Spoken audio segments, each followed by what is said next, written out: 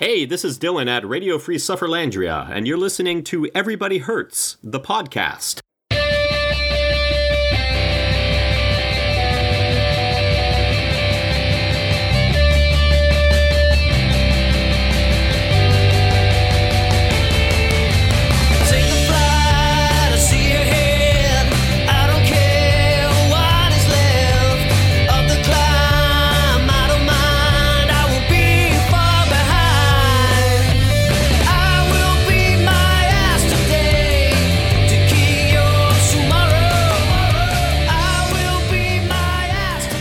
To you from the Nine Hammers Tavern in Agonia, Sufferlandria. My guest today is Sir Evan Siddall, Knight of Sufferlandria. Like most Sufferlandrians, Sir Evan faces the daily challenges of trying to juggle professional and family obligations while still finding time to get on the bike. And as president and CEO of CMHC, Canada's housing agency, he has a demanding schedule. But Sir Evan also faces another challenge. In 2014, he was diagnosed with Parkinson's disease, and in the wake of that diagnosis, Sir Evan became energized and with a group of friends founded the annual Growling Beaver Brevet in Beaver Valley, Ontario. And over the past 2 years, the event has raised over $500,000 for the Davis Phinney Foundation to help improve the lives of those living with Parkinson's. And just recently, Evan was asked to join the board of the Davis Phinney Foundation. Sir Evan, thank you so much for being with us. I am so happy to be with you. So the Tour of Sufferlandria, as you well know, is right around the corner, February 4th. And the point of the tour isn't just to suffer, but to raise money. I mean, that's a big part of it. But there's also that little matter of raising money for the Davis Phinney Foundation. Yeah. But the tour also has a different significance for you personally. So can you talk a little bit about the 2015 Tour of Sufferlandria? The 2015 tour was when I first felt the symptoms. Well, it was actually the 2014 tour. I first started feeling symptoms in my leg. So my symptoms arrived. I had this odd twitch in my left arm that became a tremor when I yawned oddly.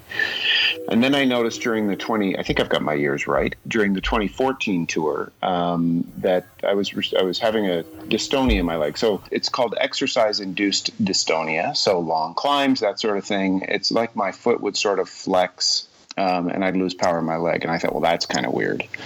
So it all started in 2014. And then in 2015, it was a fair bit worse, and you're referring to that.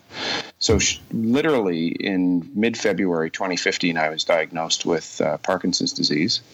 And on the back of that, a bunch of us decided to dive right into the Sufferfest.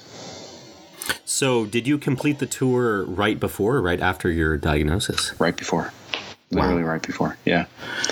And then you completed your knighthood in March of 2015, if I'm correct. So shortly after that diagnosis. Yeah, right after. Was there a connection between that? Was there a sense of urgency, or did you just kind of feel like it was the right time? No, it was all related. So my wife, bless her, said, so we've done this tour of Sufferlandria.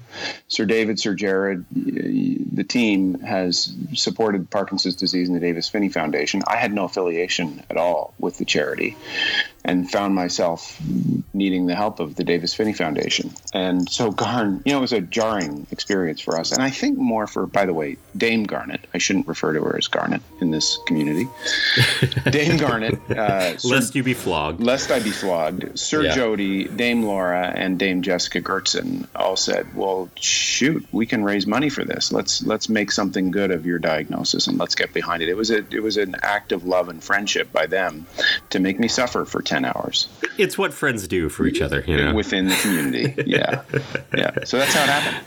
And I can't remember. I think we raised $50,000 in one day. So how has your relationship to the bike and to suffering on the bike changed since that diagnosis? Great question. So the most important thing that people with Parkinson's disease can do, and this is the ethos of the foundation, is live well today. Exercise, and particularly cardiovascular exercise, is actually quite crucial. It's the only thing that is known to slow down the progress of the disease. And so I'm a more committed sufferer as a result. That being said, I'm meant not to exercise to the point of fatigue. And as a knight of Sufferlandria, I find that a hard impulse to control. Yeah. So how do you reconcile that? So you can't exercise to the point of fatigue, and yet. Well, you see, no, the difference is I shouldn't, but I can. So I do. And look, the point is I've just got to regulate my ambition and work as hard as I can. So I still do what I can.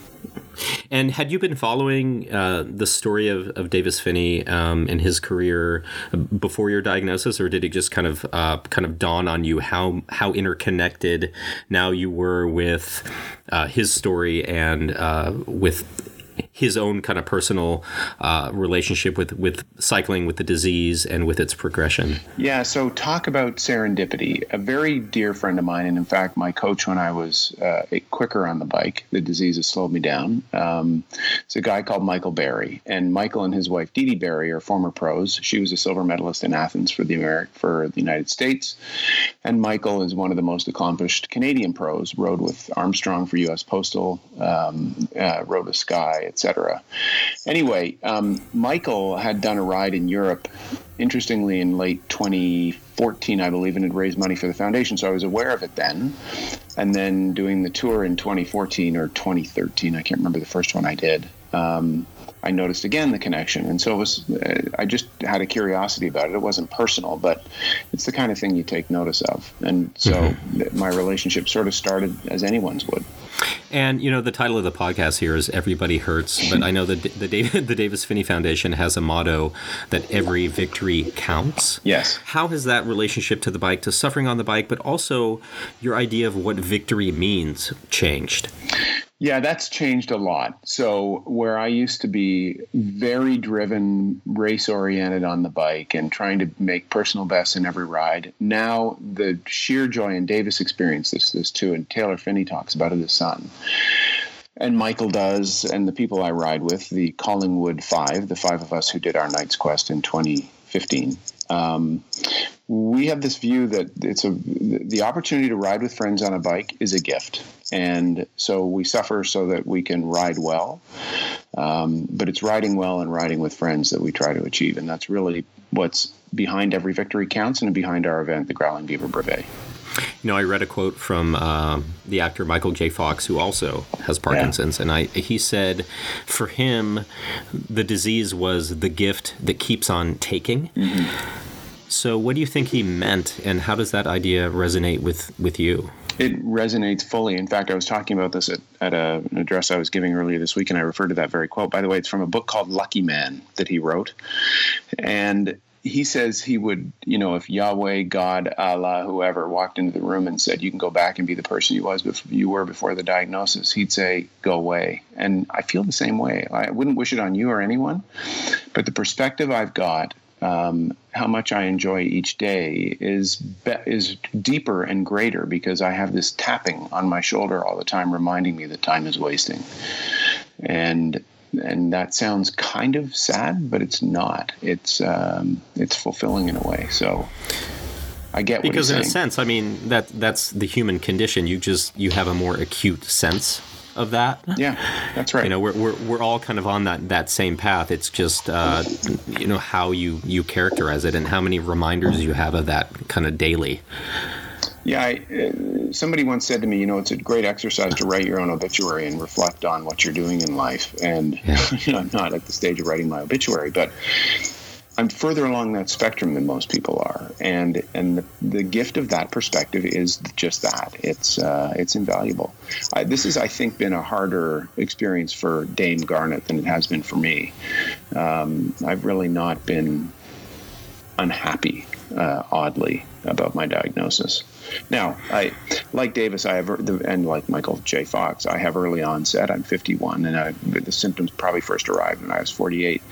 The earlier one is diagnosed, the milder they are and the slower they progress. So at least that's a grace. You recently, as I said in the intro, became part of the board of the Davis Phinney Foundation. So how did that come about?